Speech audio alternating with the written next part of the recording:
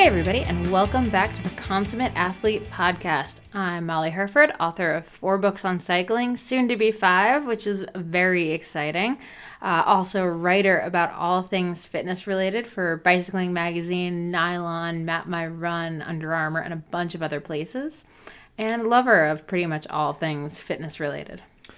And I'm Molly's co-host, Peter Glassford. I like to say that I carry Molly's bags around, but in my spare time I am a professional kinesiologist, a registered kinesiologist. Oh, I thought you were going to go with professional mountain biker. No, I'm a moderately good mountain biker. I sometimes do Thought okay. You had it this time. I really thought your confidence was there. And mostly I help people ride their bikes well, but just movement is what I love. I like helping people move differently. I was just talking to one of my cycling clients is going to be taking on some adventure racing and maybe a bit of Xterra this year, so we were talking about running since he has a bunch of ankle stuff, so we'll maybe include that question and answer in our April Q&A, which is coming up in a couple weeks. But all that to say, this is the Consummate Athlete Podcast.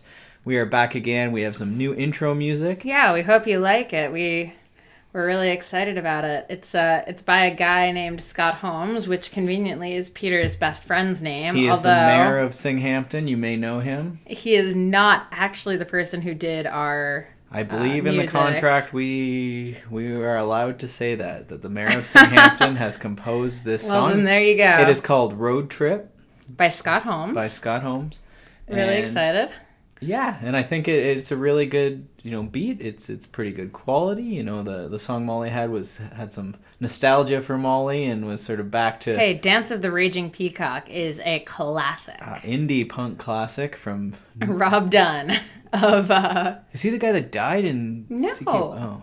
Pretty sure Rob Saving Dunn. Private Ryan? No. Oh, Ryan Dunn died. Yeah, anyway. He was in Jackass.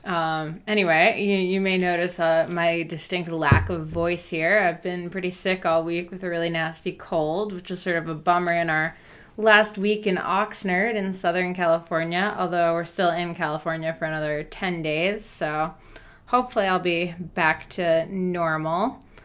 They probably don't even notice with these new audio enhancements. I don't know. Maybe with the audio enhancements, they're noticing every single pitch and timbre and sexy gravelly thing. Voice. Yeah. Anyway, we also we just did a photo shoot for our podcast cover, so look for that header image changing soon. It was a really good shoot today with a dear friend of ours. Professional photographer. Yes, absolutely. Evan Guthrie, new career for him. We had a blast doing it, though. We took some pictures of him and Peter as well, so that was super fun. And today's episode is actually, we mentioned it a bit in the intro last week, but it is our very good friend Charlotte Batty, who is one of my favorite people on the planet. She... we talk about it in the episode, but she actually threw my bachelorette party for me last summer before I married my co-host Peter here. We went downhilling for my bachelorette. She was the woman behind it. I was absolutely terrified, but we had a fantastic time. And yeah, she has a lot of really interesting stuff to say about van life and getting into mountain biking and kind of getting your confidence up for trying some technical stuff. I know when I was riding with her when she was out here visiting us a couple weeks ago, I definitely got over stuff I wouldn't have before. Yeah, she's a pretty awesome lady. I've always liked... Oh, Molly's there it was. Still there. I've always liked hanging out with Charlotte, and yeah, I think she's got a really good perspective on sort of riding for fun and, life as a 20-something, but certainly, some adventures of van life. I think a lot of people, you're not necessarily interested in van life per se, but the idea that, we're going to go drive in our van to a race or we're going to go, for a trip for a few months. I know definitely a lot of my clients with 9-to-5s are doing that, whether they have Volkswagen vans or they're, have some sort of Sprinter van set up or whatever, even the back of their truck or something. So I think Charlotte has some interesting tips for that, and then also a bit of riding tips. And where else do we go? That's pretty much it. We talk a lot about confidence on the mountain bike and just sort of some ways to get your technical skills up to par, because I think that's where a lot of us struggle. I mean, you see that in coaching all the time. Mm-hmm. Yeah, definitely the skills are where a lot of people need to do work. Exactly. All right. And then the last thing I'll add before we dive into our talk with Charlotte is just that we are still looking for questions for next month's Q&A. So if you have any, feel free to, find us on consummateathlete.com. We just did a site revamp, so I'm also really just excited to have people look at the site. Yeah, there's a contact form there, so you can certainly submit that. Also, if you have, if you think you're a consummate athlete and want to jump on and have a chat with us on the podcast, we'd love to hear from you. Or if you know a friend or just one of your heroes, if you'd love to hear us have a chat with them. We're definitely looking to, always branching out to other sports. We're looking for scooter riders. That's my new focus. I want a professional scooter. That's in scooter is what we're looking for. So okay, with that in mind, let's get into it. Enjoy our chat with Charlotte. This podcast is supported by Health IQ, a life insurance company that celebrates the health conscious, including cyclists and other endurance athletes. They're awesome because they take into account differences between endurance athletes and, people who aren't endurance athletes. So instead of measuring just BMI, they actually check the waist to hip ratio, which can help, trackies and sprinters and those of us with more muscular builds. Yeah, they take into account, if you have a low resting heart rate or something, they look at that as a good thing. They also take into account if you have a good diet. So they're looking at all these different elements that are sort of associated with a healthy, active lifestyle or a consummate athlete lifestyle. Oh, I like that. And they have forgiveness for family history issues, which can be, super important for those of us who are leading a really healthy lifestyle, but maybe have some family members who haven't led particularly healthy lifestyles in the past. Anyway, to find out more, you can visit healthiq.com/consummateathlete to learn more and get a free quote. You can check out their life insurance FAQ page on the site as well to get your questions answered. It's really great for us if you go to the Consummate Athlete one. Again, it's healthiq.com/consummateathlete, and it can be really good for you as well. So hi everybody, welcome back to the Consummate Athlete podcast. We are here with our dear friend and fellow van lifer, Charlotte Batty, who is in her van at the moment parked outside of our house in Oxnard, California. So we've had a couple of good days of shredding, and we realized there's so many good tips and tricks and things that you and I have been talking about for the last couple of days. So let's dive in. So first of all, tell us a little bit about your background as an athlete. Ooh. So I have a long history in the sport of mountain biking. Most of your life, right? Yeah. So I'm the youngest of four. Got into it simply just kind of chasing after my older siblings, and ended up starting to compete at around the age of 10. And got into it pretty early. Which is probably good because it's getting into the sport that young, it sort of you develop without the fear of a lot of obstacles. So it's definitely helped me to get to the level that I'm at today. Mm-hmm. I ended up racing for 8 years, all across the country, competing to be on the national team, did some racing over in Europe, which is definitely an eye-opener from North America. But I don't know, I got kind of to the point I was going from the transition of junior to the elite category, and I don't know, my heart just wasn't in competing anymore, but I still loved the sport so dearly. So I made the transition out of competing, and then so I was racing for the Trek Toronto store, and at the same time that I got out of the competition side, the Trek Women Club was sort of an up and coming thing that Trek was putting out with the stores around Canada and the US. So Barry Neer proposed hey, do you want to help run this thing just to kind of keep me in the sport? And actually, if that opportunity didn't come along, I don't know where I would be in the sport right now. But so I kind of took on that with a couple other girls, and that's now evolved. Oh my gosh, I think we're going to our 7th year or something. And so I've been working with more the instructional sort of guiding side since then. Yeah, it's funny. We were looking at your Facebook today, and it said 9 years ago you were in Tucson for a race. I know. And it was just super reminiscent being in Tucson again. Just a couple weeks ago. I was gonna say, so with my bike. And my mountain bike, not a road bike. That transition has also, shifted into this whole like van life thing you've been doing for the last few months. So, give us a little bit about like all of the cool things you've been up to in the last couple months. Oh man, so just totally hit. I'm calling it a quarter life crisis because it was 25 when it happened. Peter waited till like 29 to have his. So no, around 25 I had one. Then I just do you just have them every year? Pretty much. I mean, that's just life. No one knows what they're doing. So I just kind of hit a wall with what I was doing, and kind of in a weird job that wasn't working out. And anyways, ended up leaving that job, found another one, ended up working in the bike park at Blue Mountain, so guiding and instructing, which was actually really awesome. But just kind of saved some money, put a goal down that I was going to leave in the new year. And originally I was going to commit to 3 months of living in my car in a tent. And then a friend of ours, Corey Hancock, just did kind of a similar trip a year ago, but he had an RV that needed to get driven down here or something. He had a little bit more glam version of it. But Corey was glamping his way across the country. Like, let's be real here. Yeah.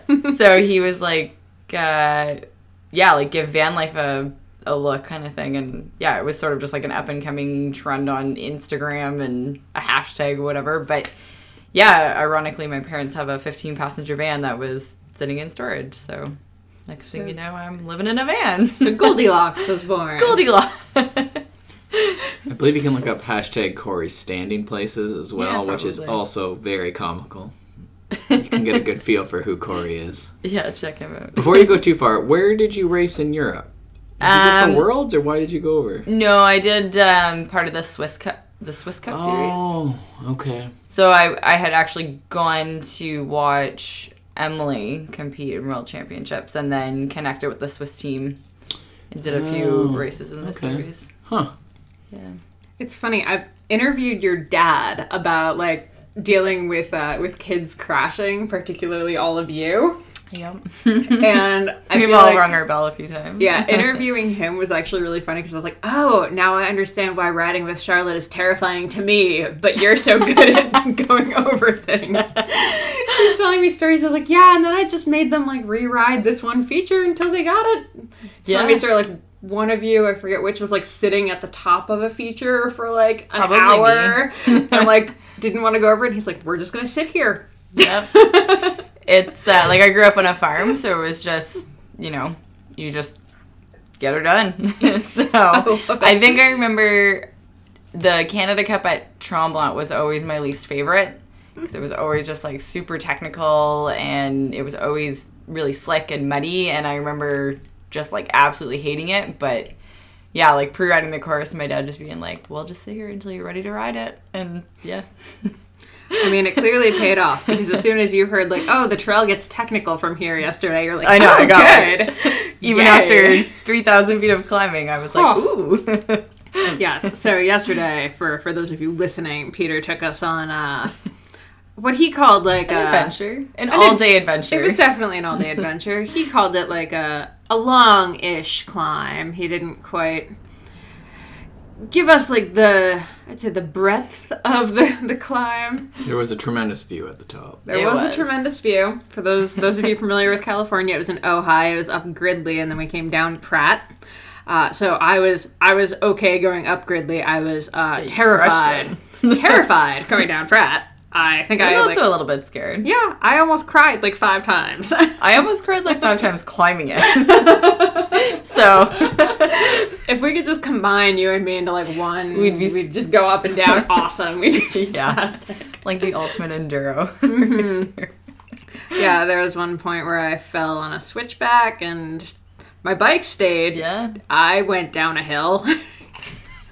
On into the next switchback. Or conveniently, you guys were waiting. Just couldn't suffer in silence there. Anyway, so you've named kind of your latest endeavors mini adventures. So first of all, the spelling is MINII adventures. So how did that? So anyone who knows Collingwood or knows me like from Collingwood, there's a good friend of mine, Megan Broughton, who lives there. So I've known her quite a significant chunk of my life as well. Anyway, so she knows the family, and the nickname just kind of was born from that. Like, I'm the baby of the family, so she called me Mini Batty. And then just to kind of put a creative spin on it, when I brought Mini Adventures to life, like, obviously, like, the word or the name Mini is quite common, with cars and etc. Mm-hmm. So just to put a creative spin on it, I gave it 3 eyes. M-I-N-I-I. That's true. If it was just Mini with the one eye, I would think it was like Mini Coopers. Yeah, exactly. Just like going places. Yeah, so just be a little unique. And then more so when I was kind of playing around with bringing that passion project to life, I was thinking more of designing logos of how you could use the 2 eyes as like wheels or something. I don't know. Oh, I like that. So there's no like good story behind the double eye in the end. But it was a nickname I've pretty much always had. So I like the attention to the search, like the searchableness of it, or the search term. I went to school for business, so I'm trying to think about like because everyone's gonna find Mini. Yeah. No, that's good. I like that.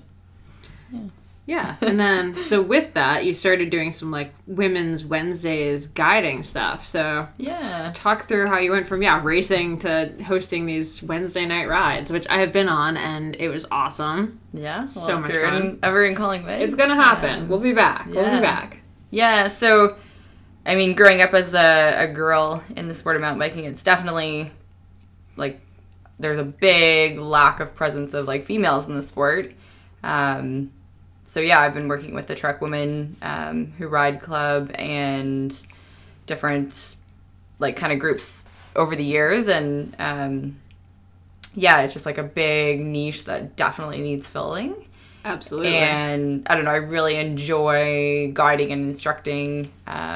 So there isn't much in the area of Collingwood, and it's kind of an area that I've fallen in love with, and I've gotten to know the trails and stuff really well. And there is a presence of people that, like, of girls and women that want to ride and want to get out. So just trying to, like, bridging that gap to getting them into their local trails, learning the local trails, and then kind of setting them up for success with the skills to ride those trails, and then the navigating and the orienteering of the trails so they can, like, be comfortable out there. So... And I'll say our Collingwood trails are no freaking joke. 3-stage is so technical. It's terrifying.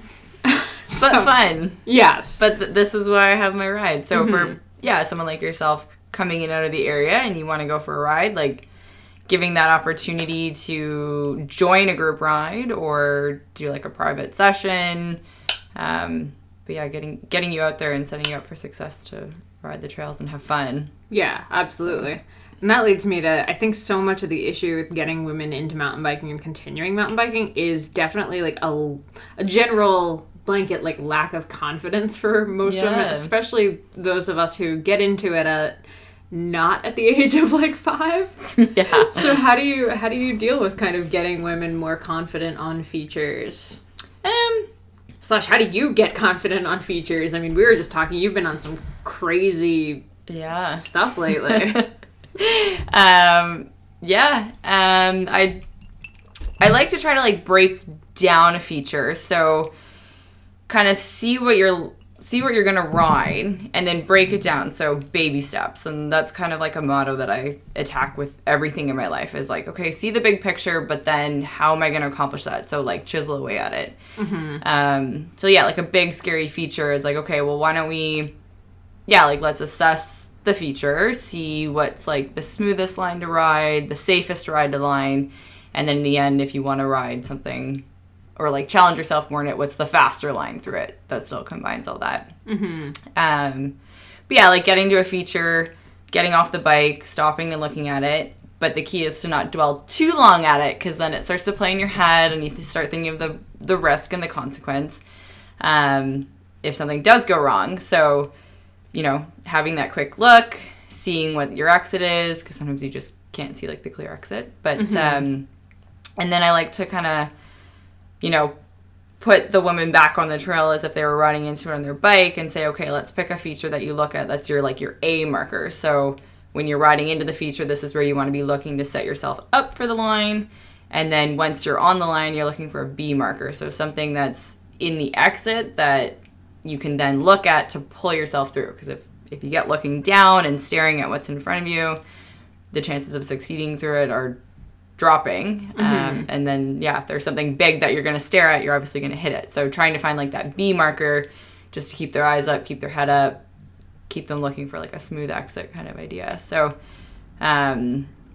also depends on what kind of feature, but if it's a steep drop, playing around with holding the bike for them, just getting them comfortable in a position on their bike that maybe they're not used to yet. But it's totally dependent on who is riding and what we're riding. But the biggest thing is just getting them looking at the stuff, assessing it, and then not dwelling on it too long. Yeah. And then just ride. That's always been how I do something. I'll never ride blindly into a technical feature. That really was solidified riding down here, in places like Sedona and Moab.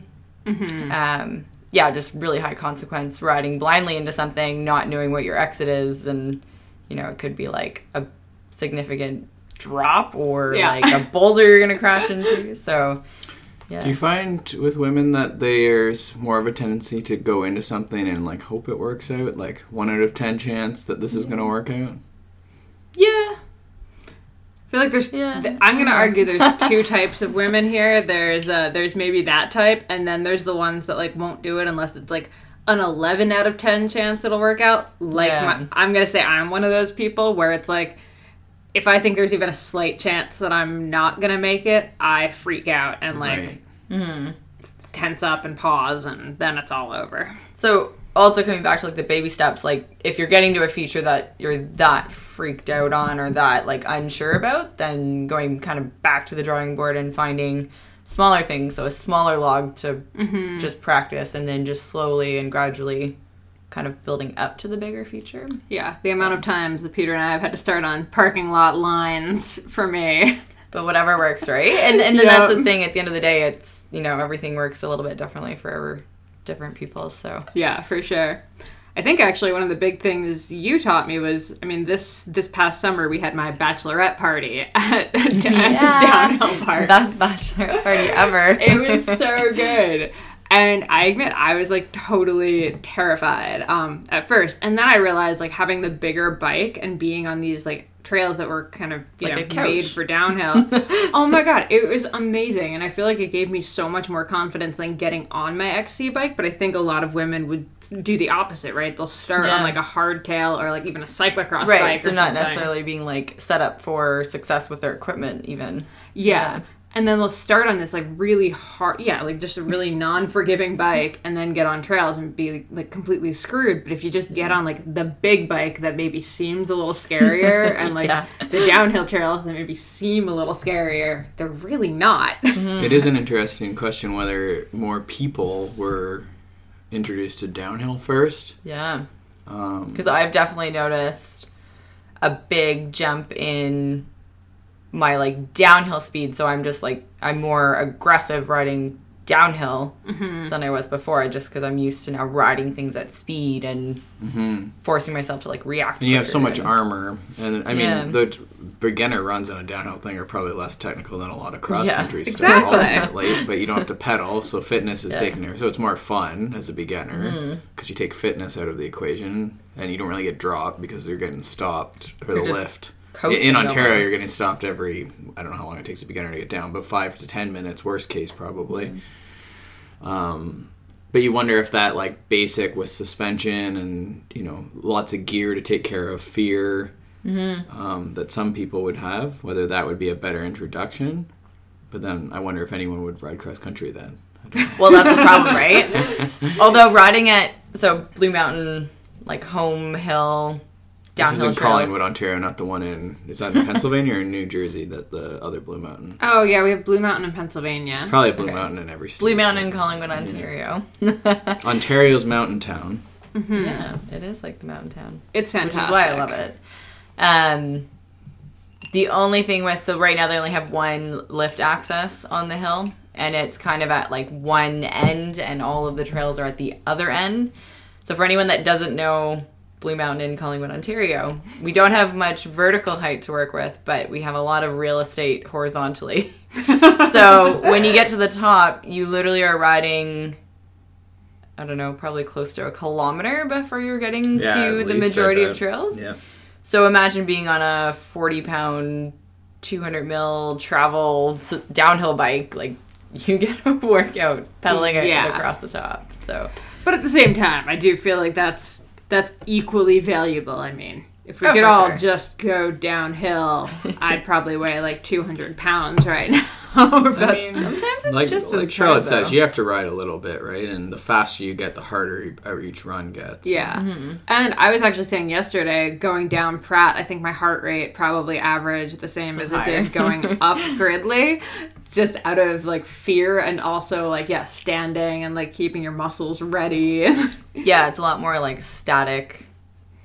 You're basically holding a squat for a long amount of time. I remember the first year we were here, I was coming down one of the trails we didn't take the other day, and I asked one of our friends, Evan, I was like, is it always gonna hurt when I go down? Like, does it ever get easier standing? And he's like, no, it really doesn't. You just get used to it. I was so sad. That's totally it. And then one of the things that I've kind of retaught myself in the last couple of years, and especially with having Joyride 150, the indoor bike park in Markham, playing around in there on like a dirt jumper on like the pump track or the skinnies, is when you're standing in like your ready position, so just kind of your athletic, ready to attack whatever the trail throws at you kind of position, learning to ride with your feet switched around. So then when you get into longer downhills, you're comfortable enough to rotate your feet, and you still feel as confident and as strong with your ability and skill with that. So that's one thing that I've been, like, I'm always working on it. But when you get into, like, pretty serious downhills or downhilling, getting comfortable rotating your legs around. It also helps a lot, because, I mean, any downhill application, you're going to have berm corners usually. So you want to switch for sure. And then also even like today on the road, like a pothole was like in the shade, and like we were pedaling along, and then I was like switch foot, but then like popped over it, but like it was switch just by happenstance. And so it definitely helps, like, because that happens in cross country. You'll be pedaling and then have to get up a log, but like a lot of times I think we like have to slow down to get like our power foot, our perfect, our normal front foot into the right spot to like sort of power stroke over it or pop over it. In cross, I was always taught to like be able to do like a half thing where you can kind of go back and then like push forward. The problem is that doesn't really work in mountain bike, because you're spinning so much, or you're usually in like such an easy gear that like ratcheting back is often not really even like possible. No, you can't when you're climbing a lot of times. Like that works until it doesn't, right? Yeah. And the thing with being able to have a ready position that's both ways is that you just don't care. Like you just can stop. You just carry on. Yeah. Yeah, for sure. And then actually, since we're talking about descending, any tips for descending in terms of like if I'm a new woman and I'm like on trails and then there's downhills and I'm terrified? The biggest thing in downhill, cross country, etc., is just getting people like comfortable standing on their bike.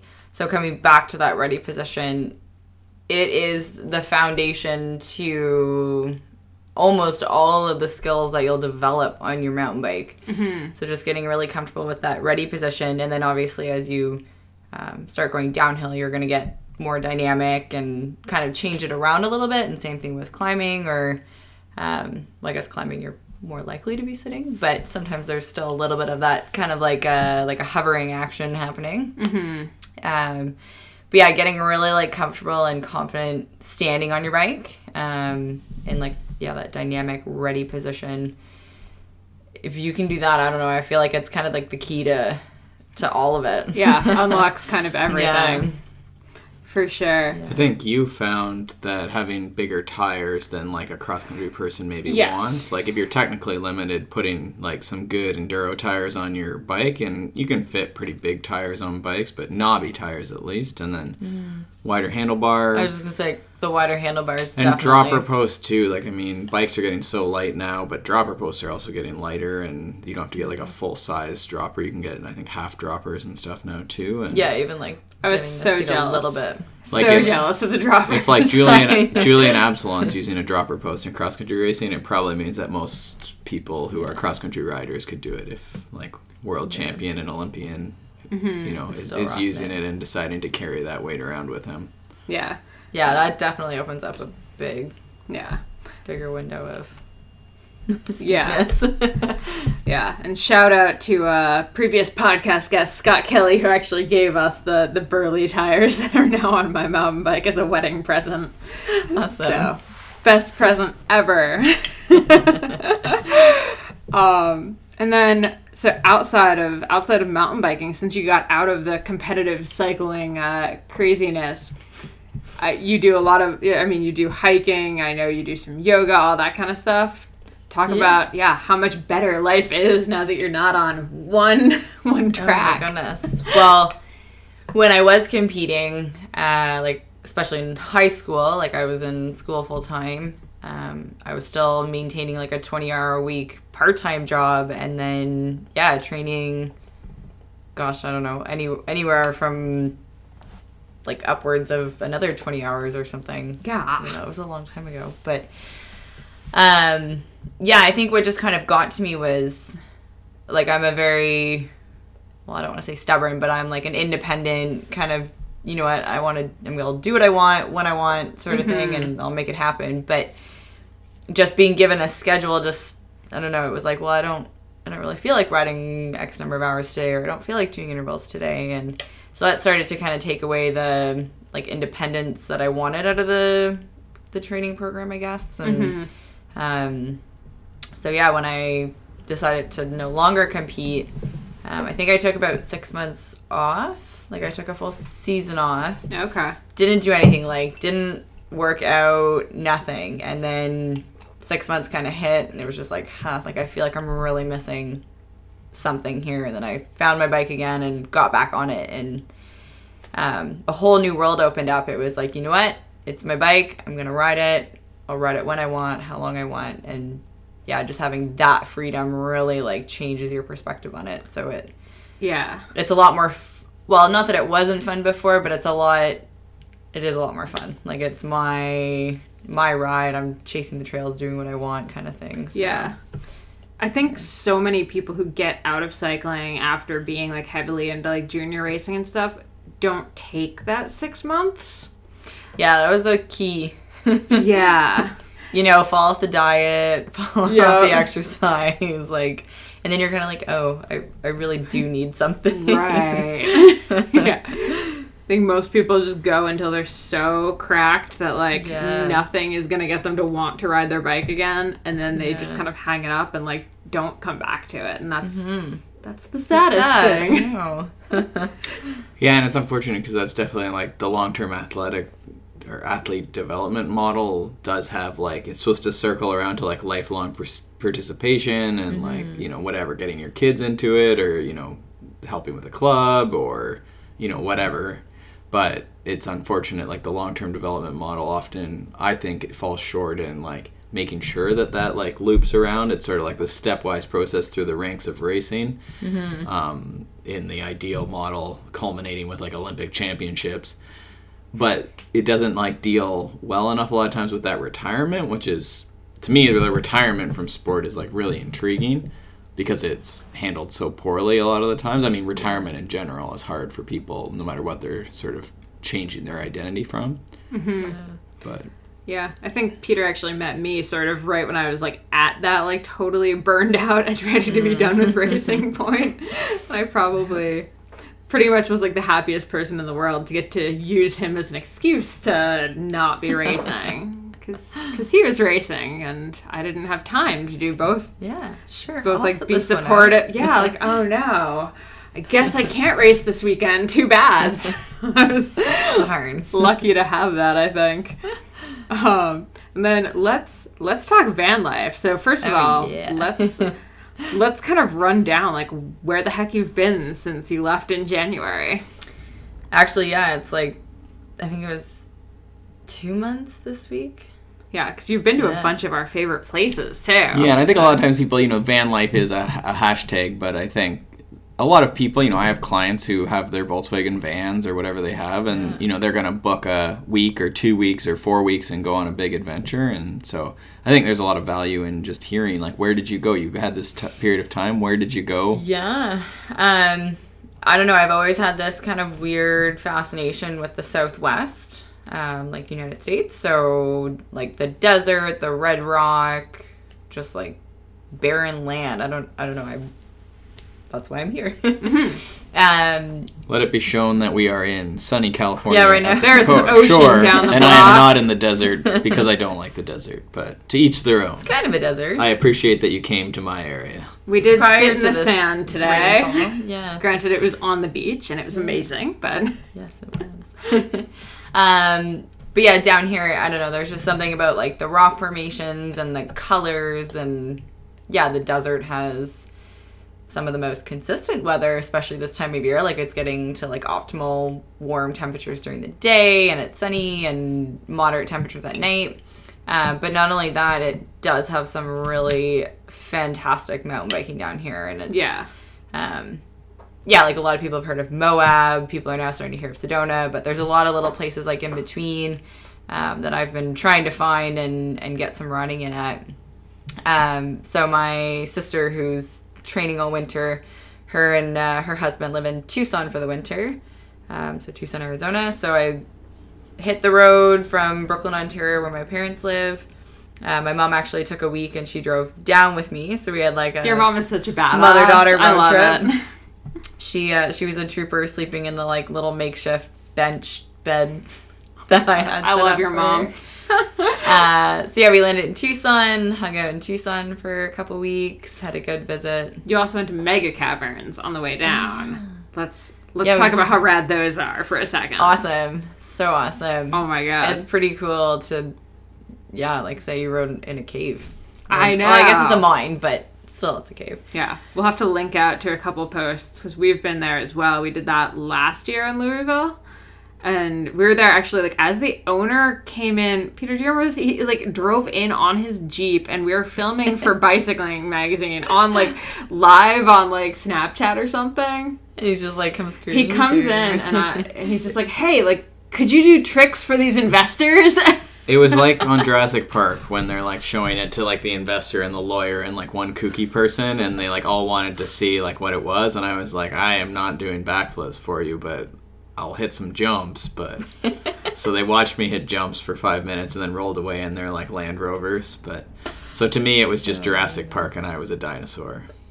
And I'm just like awkwardly like on Snapchat for bicycling, like, hey guys, this is the owner of Mega Caverns. Like in the middle of like a live video, which is, does Periscope still? No, it's Periscope. Does Periscope still exist? I don't know. Charlotte, you're in charge of this stuff. Periscope. Yeah. Nah, Charlotte's making a face like it doesn't exist. Okay, it's out. We'll pretend it's an app or something. Yeah, it's like Snapchat, but no, we'll pretend it was Snapchat and Periscope didn't exist. Yeah, Twitter's live video streaming thing. Oh, okay. I've heard of it. Yeah, so out of date. Apparently. We're so out of touch. Oh, God. I've been trying Snapchat. Charlotte has been, like, trying to get me on Snapchat for, like, a year. It's actually, like, funny enough. So, I live a couple hours from home. Emily, my sister, she's on the road. But between, like, my mom and my sister and I, we use Snapchat, like, so frequently to stay in touch. Because, yeah, like, little 10-second video... Like, here's my little snippet of what I'm doing today or something. And if I could get my mom on it, I feel like I would use it more because she always wants to, like, have the phone conversations and stuff. But if I could just, like, get her to, like, just watch the video. Like, just skip all of that. It'd be so good. Yeah. But anyway. It's been a good tool, I guess. Anyway. Yeah, so stopped in Louisville at the Mega Caverns. Ripped around for the afternoon. It was, like, a Tuesday, middle of the day, so there's nobody in there, so just place to myself. Then carried on and trekked across kind of the southern states, landed in Tucson, which I've been to quite a few times. But again, I was training for mountain bike, like cross-country mountain bike racing. So I was always just bringing my road bike just to get like the base miles in, kind of early winter, spring training. Mm-hmm. So it was kind of neat being back there with my mountain bike, because there is a lot of really great riding there. Some really technical riding too, and lots of cacti that... my tire doesn't hold air anymore because of Tucson, which I should probably change that. Yeah. But, I got so upset when I was there last year because I got one of the sticky cactuses first on my shoe, and then I tried to scrape it off with my other shoe, and then it got on my other shoe too. Then it got on my leg, and then my hand. It was awful. And they were all laughing at me. It was like at an 8-hour that I was like hanging out at, and everyone was just watching me dancing with this cactus next to you. Not my finest. Well, funny enough, everything in Tucson is sharp. Don't touch it. And so I had thankfully no run-ins with any scary plants. But at my sister and Adam's place, it's like a guest house. So there was a potted prickly pear, and I somehow tripped and landed in it. You fell on the one potted cactus in all of Tucson. Yeah, so that was the one and only run-in I've had with sharp plants. So I spent some time in Tucson. Kind of just got out of the area what kind of left me feeling satisfied, I've been explored and checked out different trails. And then place that's been on kind of my radar for a long time was Joshua Tree National Park. So I drove out there. It is the definition of barren and isolated out there, but one of the most unique places. You have to check it out. So spent a few days there.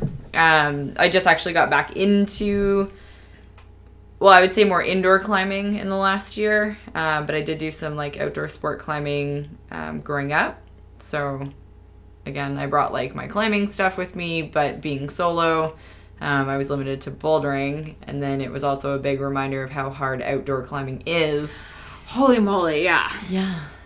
I was referring it or giving people the metaphor that, if you come and do a spin class, you're I could ride a mountain bike. And then you get on a mountain bike and you're I have no idea what I'm doing. Yep. That's what indoor to outdoor climbing feels like. It's funny. I'm actually literally right now working on an article about indoor cycling and transitioning it to the outdoors and what the differences are. And it's 25 miles an hour on the indoor spin bike is not the same thing as riding 25 miles an hour outside. No. We did a podcast with the rock climber Leslie Timms, who's from Collingwood. Yeah, and we have really good she was in Joshua Tree when I was there. Did you see her? But there's no cell service in the park. Oh, you should have connected. I bet you she would have taken you. Well, my friend Megan knows her, so we were playing broken telephone, so I'd have to come out of the park to get cell service, and same thing on her end. And anyways, that's so sad. She's an amazing climber too. Couldn't make it definitely connect, follow her on Instagram and listen to our episode with Leslie. It was one of our first ones, but it was a good one. Yeah. She came to the condo and we just chatted, and we had never met her. She just came and sat down and chatted, and awesome we're we're not crazy, we swear. But she runs a guiding company in Collingwood, and I actually, for Molly's birthday, we went climbing, not with her, but with one of the guys that works for her. And it was an awesome day. We just hiked into Old Baldy in near Collingwood, near Thornbury.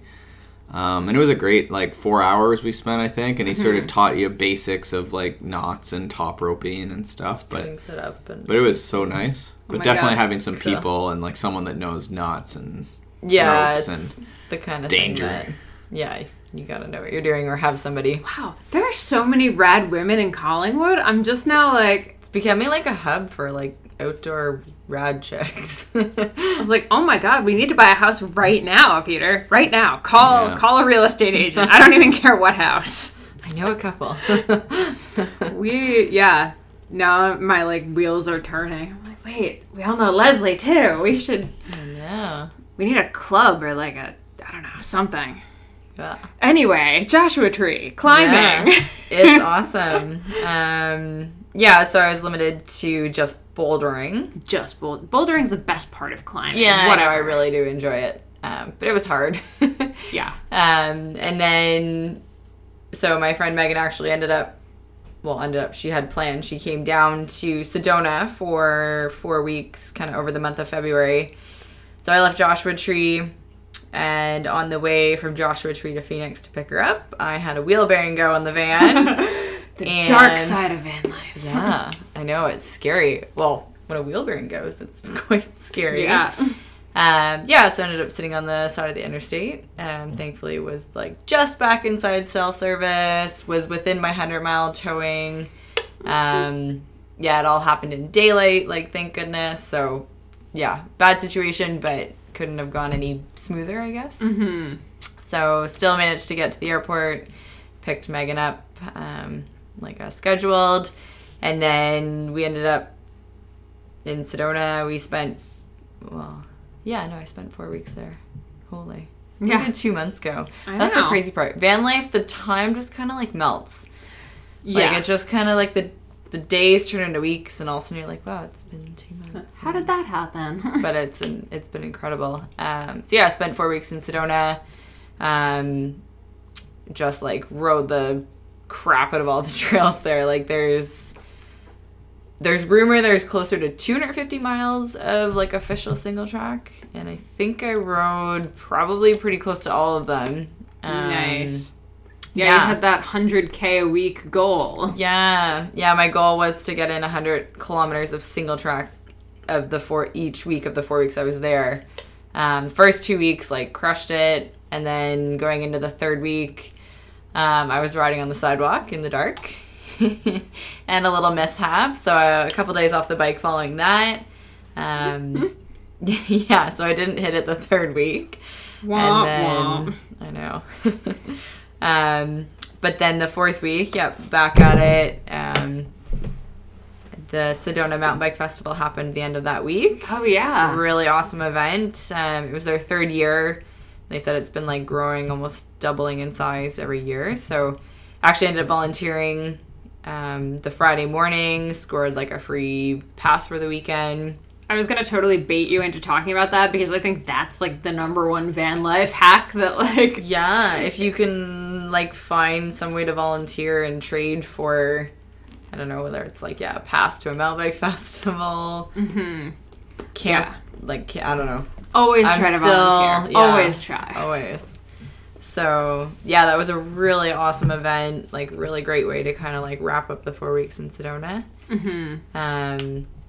Really well put together. They had shuttles kind of running constantly all day, every day, beer gardens, live music, tons of different brands and vendors, and, like, so rad. Group rides and clinics. And yeah, so that's definitely a cool destination for sure. Yeah, Sedona's also, like, pretty kooky as far as, like, very spiritual. You said you took a meditation class? Yes. So what was that like? I love this. I'm, like, dying to take one. Well, I definitely left feeling, was I asleep for 30 minutes, or did I, like, find that ultimate, like, well-being feeling or something, whatever they call it, enlightenment or something. Yeah. But yeah, no, I like, I've done a bit of reading, and I know some people that do like meditation, and definitely starting with a guided meditation is the better way to go. I think so.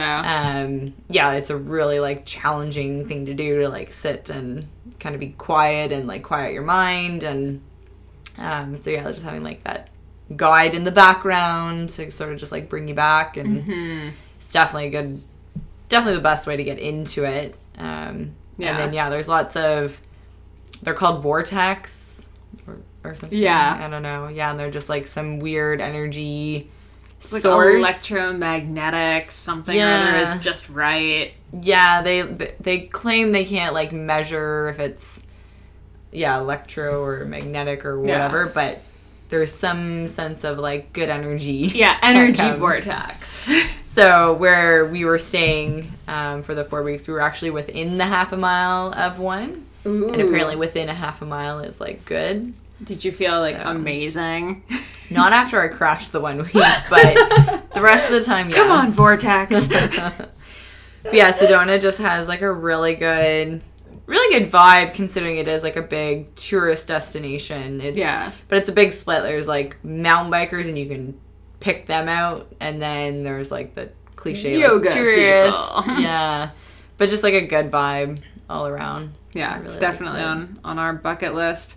Yeah. I keep saying I get grumpy because every year when we're driving home, we're like in a rush to get back, and every year when we're driving here, we're in a rush to get here for what, you know, we always have a reason we need to be here or we need to be back. Mm-hmm. One year, I just want to have like 2 weeks to go back and actually check out the cool places.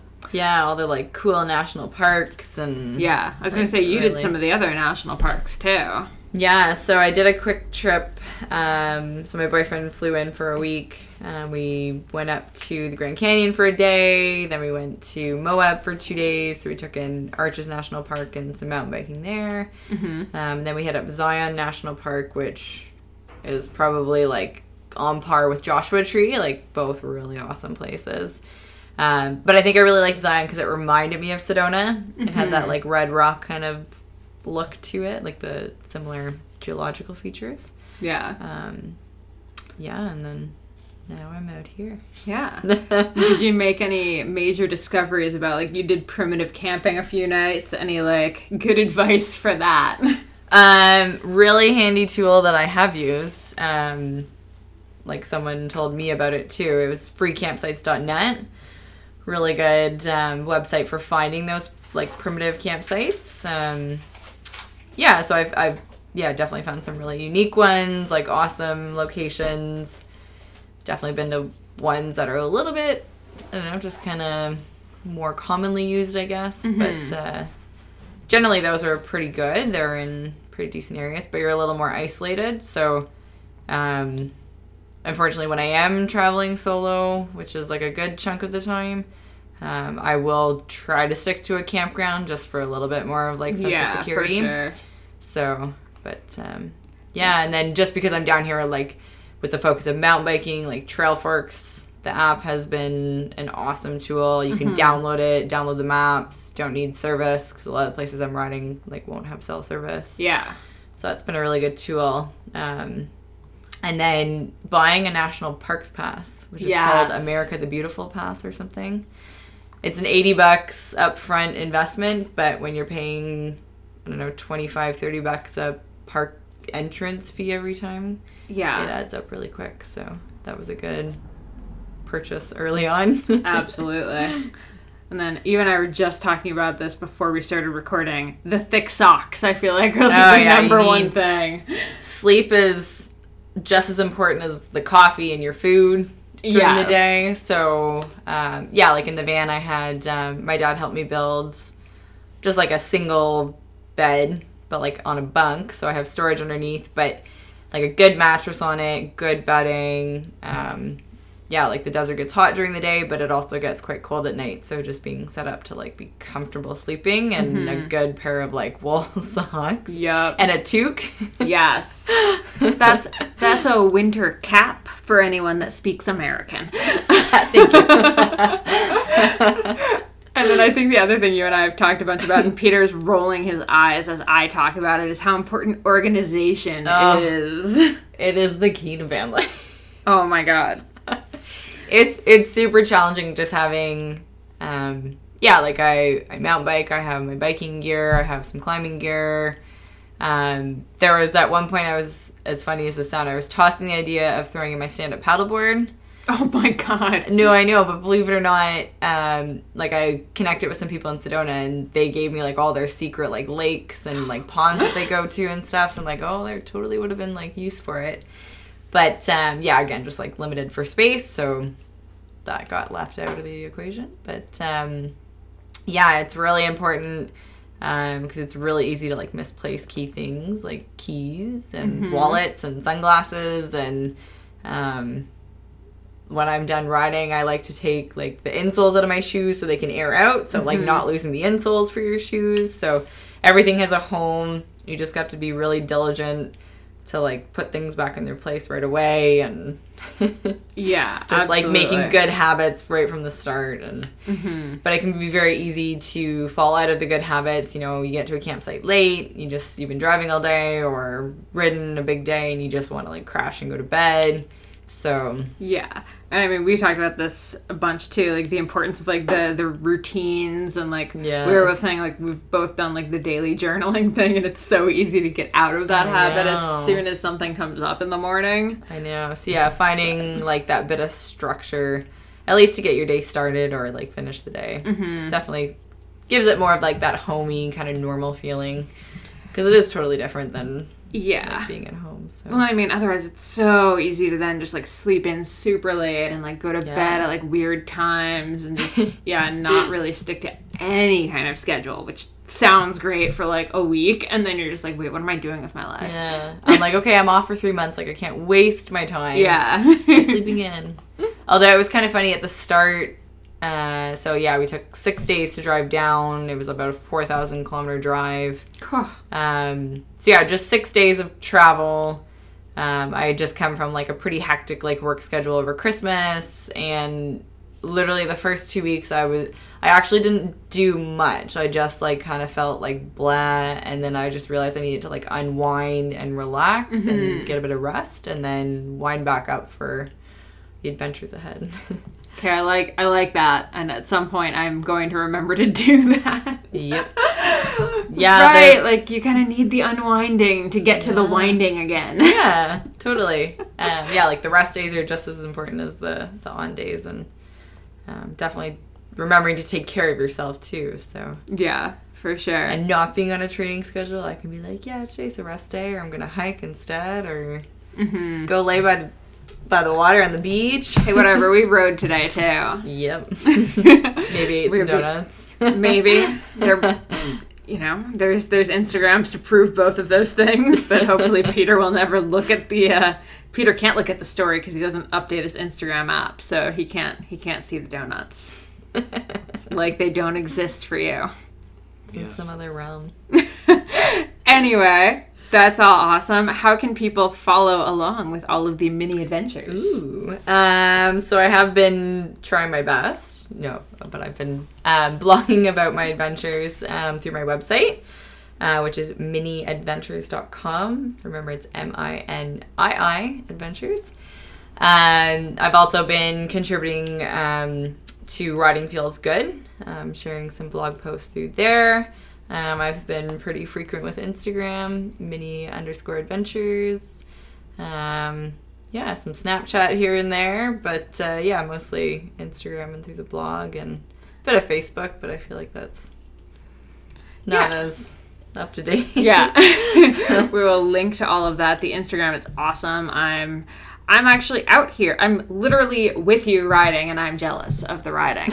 So I highly advise everyone to follow it. Cool. Awesome. Well, thank you, Charlotte. Cool. Thank you. Thanks so much for listening to the Consummate Athlete Podcast. We would love if you would head over to iTunes and leave us a review. And while you're there, consider subscribing. We'd also love to connect over at Twitter and Instagram. I'm at Molly J. Herford, and Peter is at Peter Glassford. If you have ideas or questions from today's podcast, or you just want to browse some of the show notes and past shows, you can also check us out at consummateathlete.com. Thanks, guys, and we will see you next time.